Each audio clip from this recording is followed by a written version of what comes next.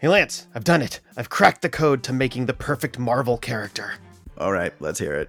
Okay, step 1, you always use alliteration in the name. Yeah, like Peter Parker, Bruce Banner. Exactly. So step 2 is you put them in space. Space adventures are so epic. This is very true. Yeah, I know, right? So, and then step 3, you got to make it a talking animal. Who doesn't love animals? Everybody loves animals. So that's why I'm going to pitch to Marvel my new character, Booster Bobcat. Sounds like a winner.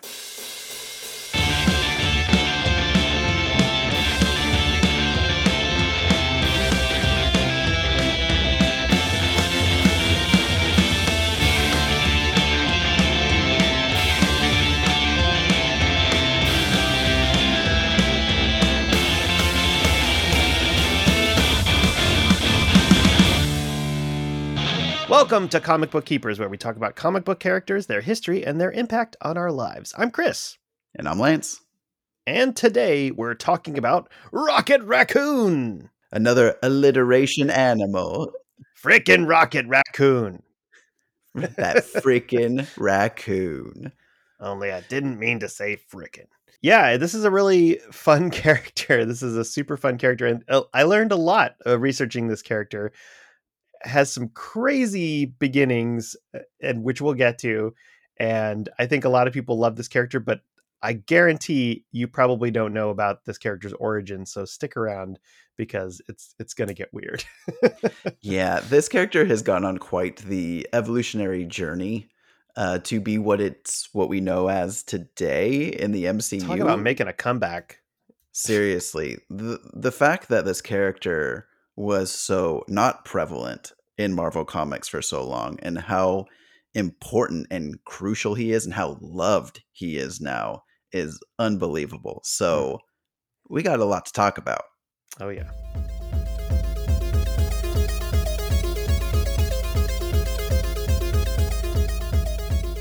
Rocket is a genetically altered 4-foot-tall raccoon appearing in Marvel Comics, created by writer Bill Mantlo and artist Keith Giffen.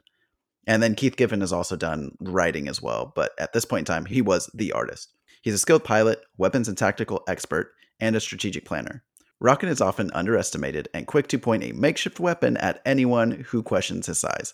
Despite his brash nature, he's amazingly loyal and will lay his life on the line for his allies. He's the best trash panda this side of nowhere. Yeah, and we love Rocket. Rocket is Very definitely... much. You know, he's somebody that I had a vague knowledge of before the movie. I was just like, well, this character exists because I had seen some of the promotional stuff for Marvel Now, but I did not read Guardians. I had not gotten into it. So when they said they were making a Guardians movie, I was just like, okay, kind of like everybody else. Same. Yeah. But so it's really interesting to see kind of like him and the other characters from that, where they came from. And Rocket, we know that the third movie is going to focus a lot on Rocket, so that's why we decided to feature him in our episode this week. So the publication history for Rocket Raccoon, he actually debuted, and I was really surprised by this, in 1976 in a issue called Marvel Preview number 7, which was a black and white comic in a mini story in the back called Sword in the Star, then referred to at the time as Rocky Raccoon. Now, this is really interesting because for a long time, the next issue that we're about to talk about, so the one that dropped in 1982, so the Incredible Hulk 271, this issue for the longest time was always promoted in comic shops as being the first appearance of Rocket Raccoon. And until I researched this episode, thought that was the first appearance of Rocket. Yeah, and that's kind of interesting, which means that means that the creator and artist would have been somebody completely different than Keith Giffen and Bill Mantlo. Well, it still was Bill Mantlo. Still Bill Mantlo, but not Keith Giffen. Right. The artist. Yeah. But like you said, Incredible Hulk 271, where Hulk lands on the planet Half-World in the Keystone Quadrant, protected by the Glacian Wall. Everybody got that? And it's a kind of a weird Hulk story. And again, that was just like a quick little cameo, and Hulk is helping him out, and there's some mentions of stuff on this weird planet, but that's that's just sort of happens. And it was like one or two issues, and then we don't see Rocket again until 1985 when he has a 4-issue limited series. Rocket appeared in some various other comics over the years, but overall, he only appeared in 10 comic book single issues in his first 30 years of existence. That's unbelievable. It blew my mind. I was just like, what? Like, how did that happen? So then in 2007, Star-Lord, the character of Star-Lord, in a miniseries called The Annihilation Conquest, gets tasked by the Kree to put together a strike force to go take care of the problems of Ultron and the Phalanx. That's where Rocket is drafted into this sort of suicide squad of intergalactic kind of ragtag criminal kind of people. They're very very much expendable, and but they turn out to be great, and what eventually becomes the origins of the Guardians of the Galaxy. So then comes the Guardians of the Galaxy in 2013, written by Brian Michael Bendis. This ends up becoming the sort of big source material for the main storyline for the movie, and like the main team that we would see with Gamora, Drax, Star-Lord, Rocket, and Groot. In 2014, we have a series called Rocket Raccoon, which was done by Scotty Young. We're going to talk about that a little bit later. In 2016, we have a series called Rocket and Groot, which is a mini series. And then we had another mini series in 2016 called Rocket Raccoon Grounded, which I believe, I'm not 100% sure, but kind of focused on Rocket getting stuck on Earth, and he has a lot of interactions with Earth heroes. And then in 2017, we have another miniseries just called Rocket. We're on a first name basis this time. We're getting real personal now. Yeah, he puts together his own little team and like side quests and stuff. And then there's sort of a reboot of the Guardians of the Galaxy title in 2019. I think they've even recently just announced that the Guardians is restarting again Yeah, they're doing a new series this year. Yeah, so he'll be back then. So that's the kind of rough publication history. Of course, he's in lots of crossovers and big events and stuff like that, but that's kind of the main through line, that if you want to find stuff that you can follow his progression. Now we're going to talk about the origin. So this is a weird journey of an origin, so bear with us. I will try to speak slowly. Let me know if you have any questions. Okay, here we go. Rocket's origins start with some highly advanced humanoid psychiatrists that come to a planet in the Keystone Quadrant. They came to a planet to set up an asylum to study the mentally ill and criminally insane, known as, unfortunately, the Loonies. There's no way that is what That it's would not go. called Yeah, today. No way. yeah. That would not fly. Sorry, the 80s. Wanting their society to be as friendly as possible, they brought various creatures to comfort their patients, which I thought was kind of sweet, and robots to care for them. Okay, sure, that never goes bad. Generations went by, and eventually the robots gained sentience. Skynet, anyone? And took over half of the planet. But it sounds like they took over half the planet in kind of a good way. Like, we just want to be robots. They're not like killer robots. They just want to be independent. So, that's fine. So the animals were genetically enhanced to become the caretakers on the other half. Thus, the planet was called Half-World. Somewhere in this process, Rocket was created.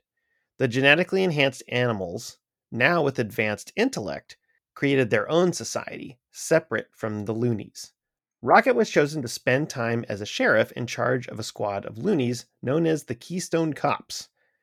I'm not making any of this up, by the way. This is all. The 80s were a wild time. Yes. Rocket was called at that time Ranger Rocket and was mostly entrusted to keep the peace in a trade war between two rival toy companies, the leaders of which were a sinister mole named Judson Jakes, who used killer clowns and robot killers and killer rabbit assassins, and a lizard named Lord Divine. Rocket found a way to cure the loonies and helped put an end to the toy war. He left Half-World, searching for his own destiny. This unfortunately led to a few imprisonments along the way and across the quadrants, including with the Kree Empire. Finally, something that we kind of know and understand from Marvel. He was imprisoned with the Kree when their homeworld was threatened by Ultron and the Phalanx. The Kree got Star-Lord to put together a ragtag team of prisoners on a suicide mission. This was the first iteration that was almost called the Ass Kickers of the Fantastic, but would eventually be known as the Guardians of the Galaxy. Yeah, the second name, much better. Yeah. Very advertisable. Yeah, and that origin is one of the most wacky and weird that I've ever researched. I didn't know where to start. I looked at the wiki and I was like, "Huh? Like what?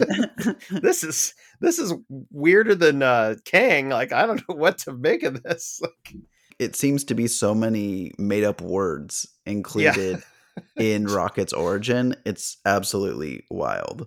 Yeah.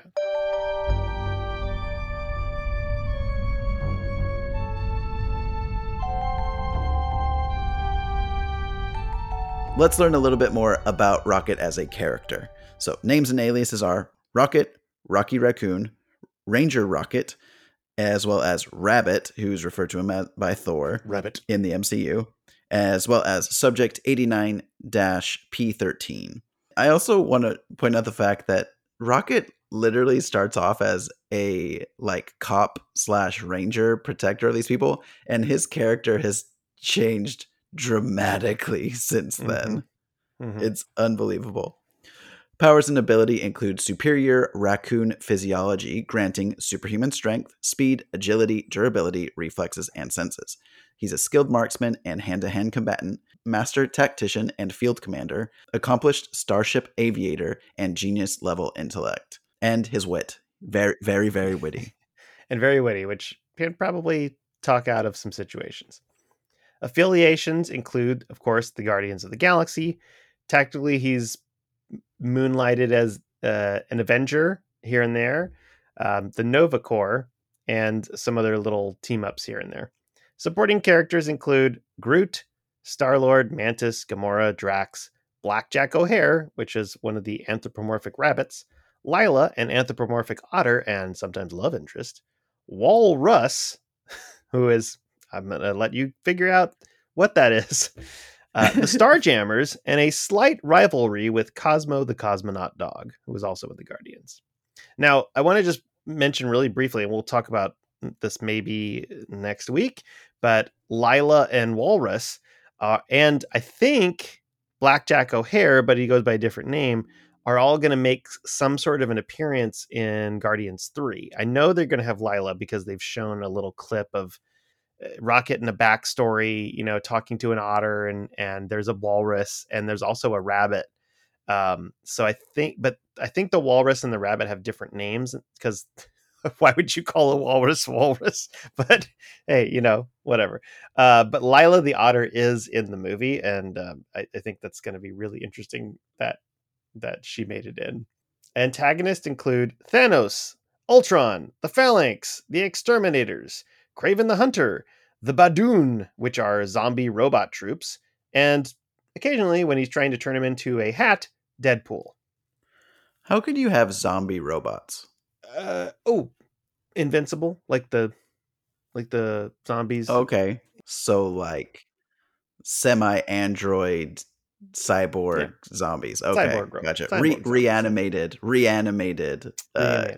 Human, yeah, reanimate. There you go. Well, now that we know a little bit about the character, let's go into the archives. Keith Ian Giffen's first published work was a black and white story called The Sword and the Star in Marvel Preview number 4, which published in January of 1976 alongside writer Bill Mantlo. Giffen and Mantlo would co-create Rocket Raccoon in issue 7 of Marvel Preview, which released in the summer of 1976. So pretty much right off the bat of Giffen's career, he created Rocket with Mantlo. Pretty quick to create an iconic character. Giffen went on to illustrate and later write a significant run on the Legion of Superheroes in the 1980s. In December of 1982, Giffen created the wannabe hero Ambush Bug, and more notably, Lobo, alongside Oh, Roger Slifer in June of 1983. And I nice. am dying to do a Lobo episode because the character seems so interesting, and I have read nearly nothing about him. Yeah, we'll don't die, but we'll do a Lobo episode. Giffen co-created the Justice League International series in 1987 with J.M. DeMatteis and Kevin Maguire. The success of that humorous title led to the spin-off Justice League Europe. And it's funny because we actually talked about a few of those spin-offs in our Booster Gold episode that we did recently with Zach from Comics That We Love. Oh yeah. Giffen and DeMatteis worked together on Justice League for 5 years and would end their run in 1992. The duo reunited in 2003 for the formerly known as the Justice League miniseries, and again in 2005 for I Can't Believe It's Not the Justice League. I love this. My favorite title. Yeah, it's amazing. While Giffen has brought some iconic characters to life, there was some controversy in the 1980s surrounding Giffen's alleged swiping of other artists' work, including Argentinian cartoonist Jose Antonio Munoz. In 2000, Giffen would acknowledge this controversy by explaining how when he studies other artists, he will, quote, start turning into a Xerox machine and it's not good. Not the greatest things going on there. And Yeah, his artistic style was heavily influenced by numerous artists in those time periods, but this was one of those times where it looked like eerily similar, and he was called out for it. I think there was even, I don't know if it was an article or a book that was written specifically about this incident, but he's acknowledged it and moved on, and he changed his style after that too. But right. not the greatest moment in someone's career.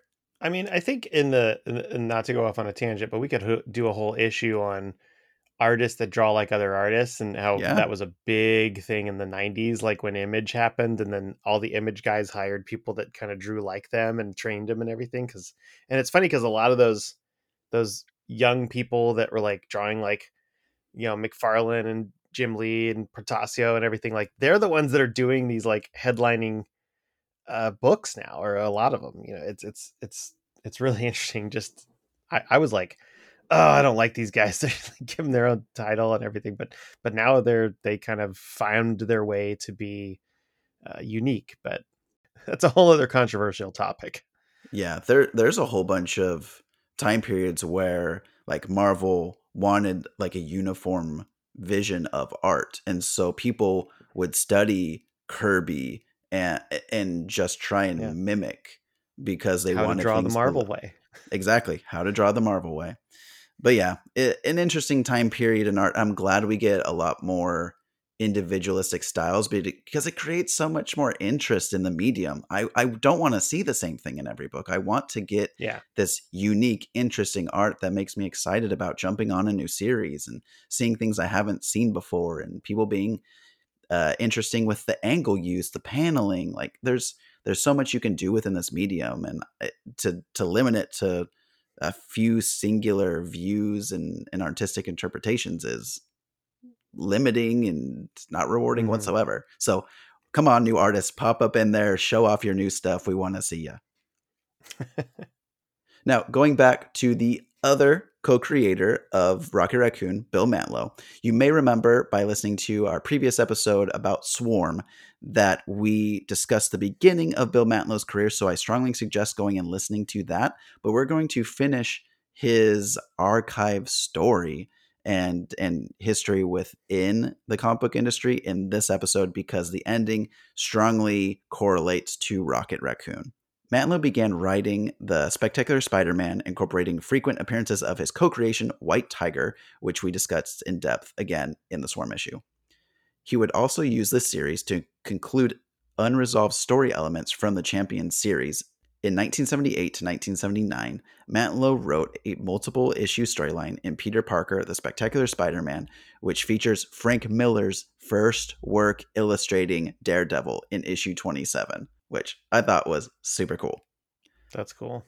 Mantlo, Mark Grunwald, and Stephen Grant co-wrote Marvel Treasury Edition 25 in 1980, a Spider-Man vs. Hulk set during the 1980 Winter Olympics. So they basically were just Winter Olympics were going on. They're like, we need a book for this. What's popular? Let's have Spider-Man fight the Hulk. Hulk no like figure skating. The Incredible Hulk issue 245 began a 5-year long run for Mantlo on the series, in which the character was portrayed as humanized and emotional rather than savage. It was during this time that Mantlo co created the UFOs and the Soviet Super Soldiers.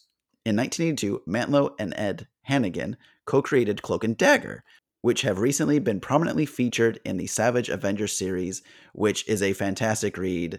David Pepose is crushed it on that series. It just wrapped up with issue 10, I believe, was the last one they did. It was either 10 issues or 12 issues. I think it was 10.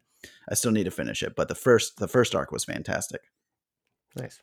Mantlo was busy in 1982 because he also co-wrote Marvel Comics' first limited series, Marvel Superhero Contest of Champions. Mantlo took an interesting career path in the mid 1980s as he enrolled in law school. After passing the bar exam, he began working as a public defender in the Legal Aid Society in the Bronx. So, can you imagine being like you're a That's an comic book interesting path. creator and then Hmm. you go into law? Yeah, I'm wondering what the backstory is with that. Like, it's either his parents were still around, or his wife was just like, "You're not gonna make anything of yourself. Why don't you become a lawyer?" He's Well, like, I "Yeah, you're think right." he had some civil service jobs prior to, I think, breaking into the comic book industry, but not to the point of actually being a lawyer. Hey, maybe Daredevil really inspired him, and he's like, "You know what? I want to be like Matt Murdock." Yeah. He continued working in comics, but to a smaller capacity. His work at Marvel declined related to disputes with management. He briefly wrote for DC in 1988, scripting the miniseries Invasion. No, it's invasion. It's with an exclamation mark. With the exclamation point, thank you for the correction. Sadly, on July 17th, 1992, Mantlo was hit by a car while rollerblading. The driver fled the scene and was never found. And due to the severe head trauma that occurred and irreparable brain damage, Mantlo now requires full time care. Hmm. He now resides in a healthcare facility and is receiving the necessary care that he needs. As a result of Marvel Studios' production of Guardians of the Galaxy, which featured Mantlo's co creation of Rocket Raccoon, Marvel negotiated a compensation package for the rights to the character of Rocket. Since that moment, Matlo's brother actually came out and said that because of this deal, it ensures that Matlo will have the required level of care that he needs the remainder of his life. So it's Wow. nice to hear that Marvel not only acknowledges the importance of Matlo and the creation of this character, but is also making sure that he is taken care of to like the proper capacity that he should be. Yeah. Now, another cool thing that Marvel did was they made sure to arrange private screenings of Guardians of the Galaxy 1 and 2 so Matlow could see his creation brought to life in spectacular fashion. That's nice. Now, here's hoping that they do the same exact thing for this upcoming film with Guardians 3 as well. Just as like an added emphasis on how important Matlow is within the comic book industry, he has numerous creations and co-creations that also include Captain Universe, Carrion, Dread Knight, Firebird, the Micronauts, Pestilence, Legion, Rom Space Knight, Ursa Major, and Wraith. Like, and that's not even including obviously Rocket Raccoon and White Tiger. Like, he has so many Yeah. creations, and it's truly unfortunate that that happened to him and now requires that level of care. But I hope he knows how beloved Rocket has become and how for so many people they're his favorite Guardian of the Galaxy. There's some people that Rocket is their favorite comic book character, period. Yeah, and it's nice to hear that, when creators get older, and as a, artist and creator myself, I'm just like, oh, I hope in my later years people remember and stuff like that. But yeah, and sometimes comic book creators don't get the recognition they deserve in later years, and so it's always nice to have some kind of a silver lining, even though his story is pretty tragic. And yeah, I mean, I hope he's, at least got some sort of enjoyment from seeing all the positive recognition that Rocket's gotten, and some of his other characters too. Absolutely. That was a good summary. Let's move on to the pull list. So we both have, I think, some little mini series that we're going to recommend. Why don't you start, because yours is the, is the sort of first one that's arguably the weirdest thing that we've ever read. Yeah. So Rocket Raccoon had a 4-issue limited series, which was written by Bill Mantlo. Artist was Mike Mignola, who everyone probably knows from Hellboy. Inker is Al Gordon. Colorist is Christy Shiel. Okay, can I say something real quick? Sure. Just about Mike Mignola, because I love Hellboy. We've done a Hellboy episode. This is unrecognizable early Mike Mignola. Like, this is like early, hey, you're a new artist. Let's give you a D-list character, and we're gonna do a miniseries, and maybe it'll take off. It's exciting. I didn't even recognize, like, this is not the Mike Mignola Hellboy style. This is like, Yeah, not at all. I'm trying to figure things out kind of a style, and it's rough. It is rough, and it's all over the place. Even for like 80s Marvel, but it's interesting. It's really interesting. In this story, Rocket, Lila, and Walrus are on Half-World, and they hear about a toy war brewing between manufacturers who provide toys to the inmates, or the quote-unquote the loonies, on Half-World, who Rocket is the guardian for. This story involves warring toy manufacturers who are obsessed with Lila. One of them wants to marry Lila. One of them wants to kill Lila to inherit all of her wealth so that they can each become like the dominating rulers of Half World. And there are killer Sure. clowns, there are giant bat monsters, and they're all going after Rocket, and then Rocket is trying to save Lila, and it is bonkers. There's an evil mole. Yeah. The clowns in this also look 100% like Pennywise. Yeah, I can see that. But I'll let everyone else. You can read this story. I don't need to say anything else. Toy War. There's like a mystical book that has information in it about stuff. Like, it is weird. It is such a strange story, but it is an absolute like, it is a bonkers read that I had fun reading. But wow, is it weird? It just made me respect Mantlo as a writer. Just like, what mushroom did he eat to get on this? Like, it is so disjointed and out there. I'm just like, wow, there is nothing you can, like, it's not like, wow, this is a great allegory for, you know, war and peace, or it's just, it's so bizarre. And I won't say it's good, but it's definitely interesting. It's definitely unique, and it's not like anything I ever read before. But with all interesting origins, uh, leads to other interpretations, and thank goodness, because later on, we talked about some of those other things. The miniseries, or an ultimately series, even though it was very short lived, that I'm going to recommend is, I think, closer to what people kind of know Rocket Raccoon for in the style. And I love this artist, Scotty Young. So Scotty Young is he's done a lot of stuff. He's done stuff for Image and some of his own work.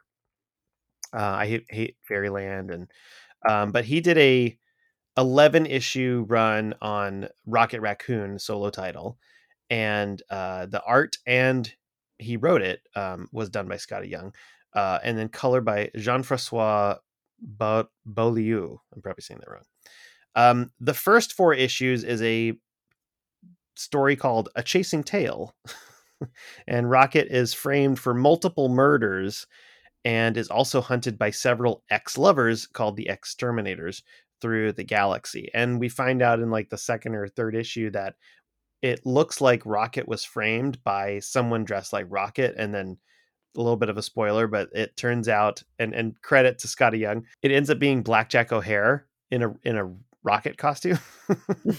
And he like unzips, he does that, one of those things where he like unzips the costume like right down the middle, and it opens up, and he's like, Blackjack O'Hare, and he's like, ha ha ha. And then that's when all the X's show up, and it's glorious and funny. It a Scooby Doo moment. It's very Scooby Doo, yeah, and the art is so fun and dumb and just like goofy and over the top and really exaggerated and animated. Like Scotty Young's art is very crazy and very sketchy and like it's like thin little stick legs and like big mouths and everything. So it's really really fun.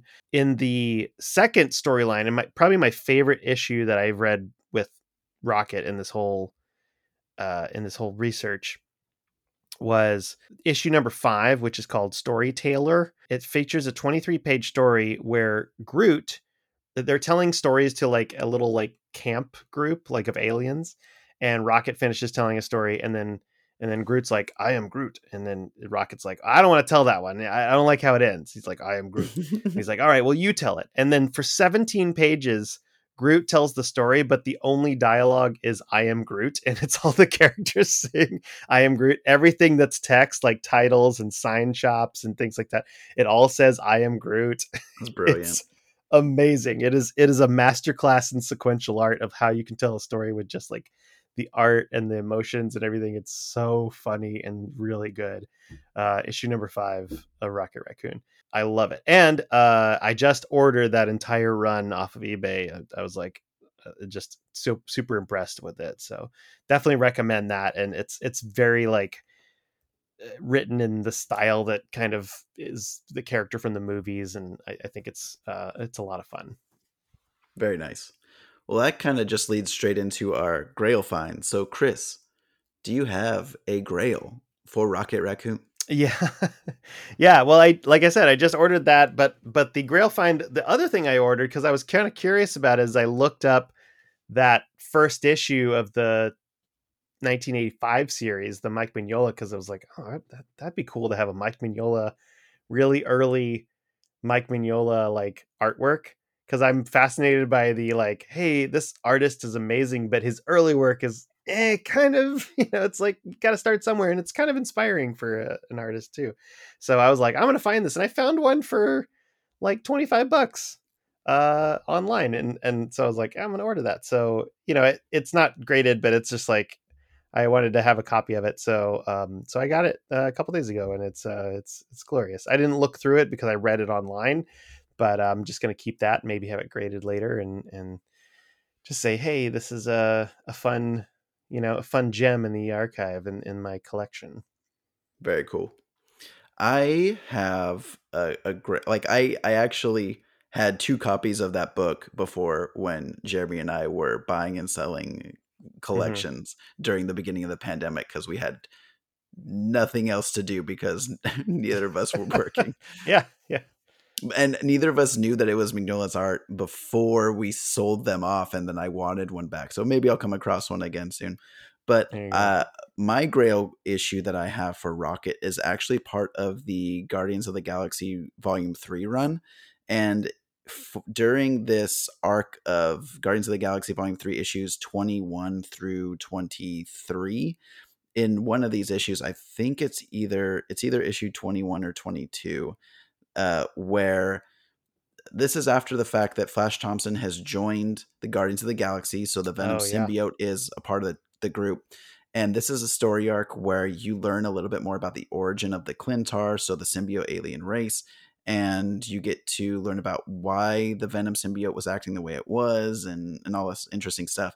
But in the process of these issues, the symbiote is jumping from member to member of the Guardians to try and Hmm. get to the Clintar planet, and it jumps on Rocket. So this is the first time Rocket has bonded to a symbiote, and it looks phenomenal. Rocket is meant to have a symbiote because his arms just straight up become his gigantic guns with a billion different barrels, and it is beautiful. He is the perfect character to have a symbiote attached to, and I want more story of a symbiote, like a symbiote version or a venomized version of Rocket. But we're not going to get that, but I want more. It's one of those things like any character that becomes venomized at some point, at this point in our culture of Marvel and Venom and everything like that. It's just one of those like, well, which it's not whether they are cool, it's which one is cooler. And I Yeah. agree. Like it's fun to see like a character like Rocket like totally embrace the the Venom lifestyle. So yeah, those are some great finds. I still want to find the Shadowcat, like when we did a Shadowcat discussion when she became a Guardian, or Star Lord, Yeah. Yeah. and I want to find that run with Rocket and her and everything like that. That's gonna be fun.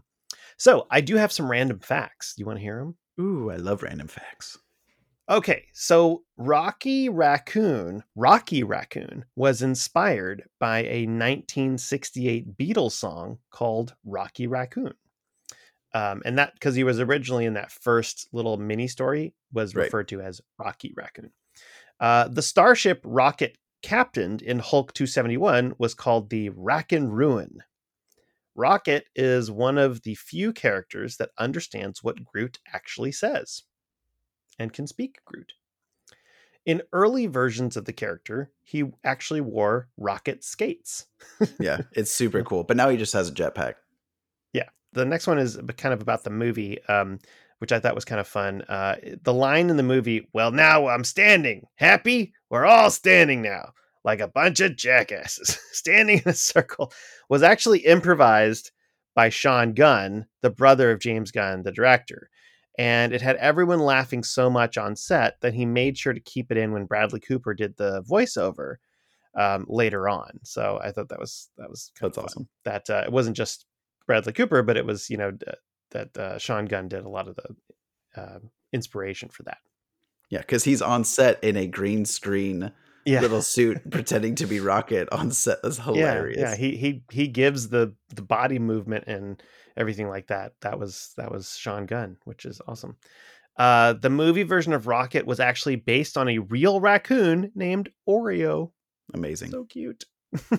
Spoilers for Secret Wars: when the 616 Marvel Universe combined with the Ultimate Universe during the creation of Battle World, the Children of Tomorrow blow up Stark Tower, killing Black Bolt, Black Widow, Spider Woman, Beast, Groot, and Rocket.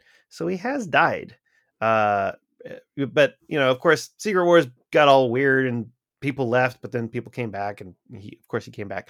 But, because Marvel, we bring our dead back to life. Yeah, if you're at Marvel, you will come back unless your name is Uncle Ben. Yeah. Now, adaptations. So let's just start off with kind of the big ones, the one that put Rocket Raccoon into prominence, and that's going to be Guardians of the Galaxy Volume 1. Or just at that point, it was just Guardians of the Galaxy. And of course, we have Rocket being voiced by Bradley Cooper with the motion capture by Sean Gunn, again, James Gunn's brother. This is going to be occurring like they do the voice acting and the motion capture for all volumes 1 through 3. Guardians of the Galaxy was that movie, like we mentioned earlier. It got announced and everyone was like, why? Why is this a thing with all these other Marvel characters This is that you gonna have at your fail. disposal? It's going to be horrible. And Yeah. it ended up being one of the greatest Marvel movies we've ever had. Volume 1 is very high in my ranking of the MCU. And Oh it's yeah. because it Top has, five for sure. yeah, it has heart. It's visually stunning. It brought a whole new, like, refreshing breath of fresh air to the MCU. Got a good soundtrack. Great soundtrack, huge ensemble cast where everyone worked together. We got Dave Bautista coming out of nowhere being a good actor in a movie. Hmm. Like, and he's just gotten better since then. He's a very good actor now. John C. Riley was in this movie. I mean, like, how could it not Right. do well as, Yeah. as a as a minor player on Yeah. Nova Well, Corps? Glenn Close was in it too. Yeah, Glenn Close was Nova Prime. Like, it had some really caliber names. Where's Nova? We Yeah, we had do need the Nova. Nova Corps in the first Guardians of the Galaxy. We didn't. We still don't have Nova. I need It was Nova. definitely hinted at, and I was like, what became of that? But yeah. Anyway, Didn't work out. And then, of course, we also had Rocket showing up in Infinity War and Endgame, the beginning of Thor: Love and Thunder, as well as the Guardians Christmas special, which was just an absolute delight. I loved the Christmas I special. loved it. Yeah, it was great. In an interview with BBC Radio, Cooper said that the voice was influenced by Daniel Plainview from There Will Be Blood, and mixed with Gilbert Gottfried. So if you That kind is of think that about is those two voices, hilarious. that's the voice of Rocket, which I That love. makes sense. Bradley Cooper also did his voiceover after they shot the whole movie, but before they animated his character. So he got to improvise moments based on other actors, like when he made fun of Benicio del Toro's character doing that kind of like, you know, okay, when he's doing this, he's like raising his arms up, and he gets to see the performances and kind of base some of his stuff off of that, which I thought was really fun. Rocket and Groot was also a one season cartoon on Disney Plus that was, or actually it was before Disney Plus. I think it was just on Disney XD at the time, but now it's on Disney Plus. That was a prequel about the unlikely duo of bounty hunters trying to find a ship. He's voiced by Trevor Duvall. The design of the characters was highly influenced by the Scotty Young run of Rocket Raccoon, which we talked about earlier. In Avengers Assemble, the cartoon, he was voiced by Seth Green.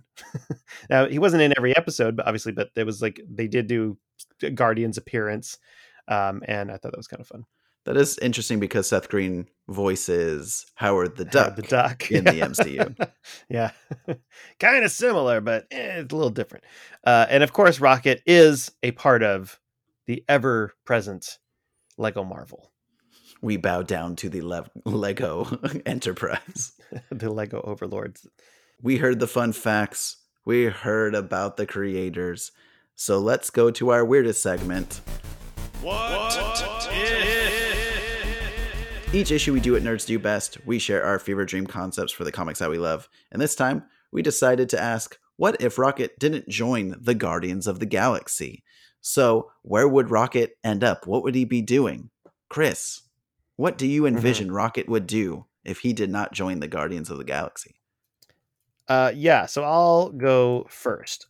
In my version, Rocket goes bad. He breaks bad, and with a genius level intellect and enough past trauma, it's only a matter of time that Rocket just goes the way of the dark side. He becomes a uh, evil kind of bounty hunter. He'd lead a revolt against his genetic experimenters, starting a revolution where all the animals kind of rise up, inspired by the robots that rose up and gained their freedom. So with his fellow mutates, he'd start a black ops squad called, uh, the mutates or something like that.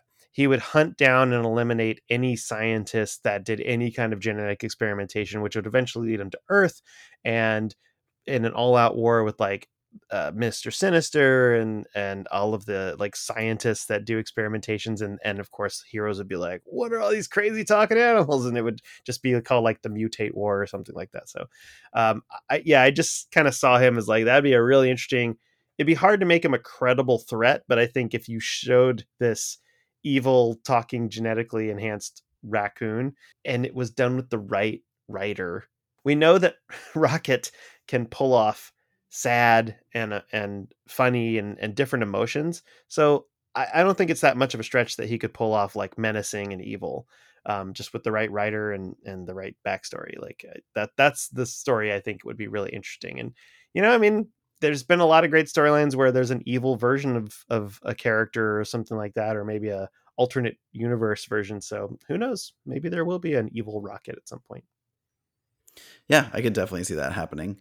Mine kind of starts out similar, wanting to get revenge on the people that tortured him and experimented on him, and kind of going throughout the galaxy and going on various trips and trying to find injustices and trying to correct that, just but be more of like a vigilante side of things. But at one point I would like one of these scenarios to go very, very wrong, and he's essentially left stranded floating in space with Mm. nowhere to go, and he comes across the Eater of Worlds, and Oh, Galactus just happens to be looking for a new herald and can sense a lot of unbridled rage and power within untapped Rocket. potential. And Rocket becomes a herald of Galactus. Nice. I would love to see Rocket with cosmic powers. The Silver Rocket. Yep, there we go. Nice. And he but he gets his rocket boots back. Yeah. There we That's go. awesome. He just Yeah. rides a giant gun. Just Yes. a giant, Incredible. a giant, huge, huge silver gun, and he's just like, "All hail! Make way for, for Galactus, the Eater of Worlds! Get the frick out of here! This guy's huge. You don't even know how big this guy is. He's huge. He's gonna mess you up." A fitting story for Rocket, the Herald of Galactus. I think that would be amazing. Make it That would. happen, Marvel. Let's do this. Hey, join us next time on our next issue. We're actually going to do a review of Guardians of the Galaxy Volume 3. Lance and I are going to see it together this week on opening night, and we will have a review for you. So, of course, you should go see it opening weekend, but if you want to hear what we think of it, and we hope that you do, tune into our next issue because we're going to be breaking it down, spoiler-filled, and probably tears shed. So... Oh, there's going to be lots and lots of tears. This movie's going to break us. I've heard. Yeah, I know spoilers. I haven't heard any spoilers, but I know it's going to be brutal, yeah, and I'm ready for it. And I'm so excited to have emotions about a Marvel movie yeah. again. Yeah, I'm looking forward to the High Evolutionary too. I think that's Oh, and they haven't really shown anything. They haven't shown really anything of our villain in this. So I'm very excited. I've been avoiding all the other teasers and things just because I want to experience the movie. But mhm. if our listeners here have enjoyed this episode, why don't you jump over to our Patreon, patreon.com/comicbookkeepers. We would greatly appreciate any support. We offer a whole bunch of goodies. You have access to our private Discord. You sometimes are going to get episodes early when we edit them appropriately on time. You can also get a free sticker with our logo on it, and just a lot of fun other stuff. A lot of interesting things coming down the line that we're excited to announce later, but lots of benefits. So patreon.com/comicbookkeepers. All right. Well, it's time to close the book on Rocket Raccoon. So until next time, this is Chris And this is Lance. reminding you to keep your frickin' friends close. But your comic books closer.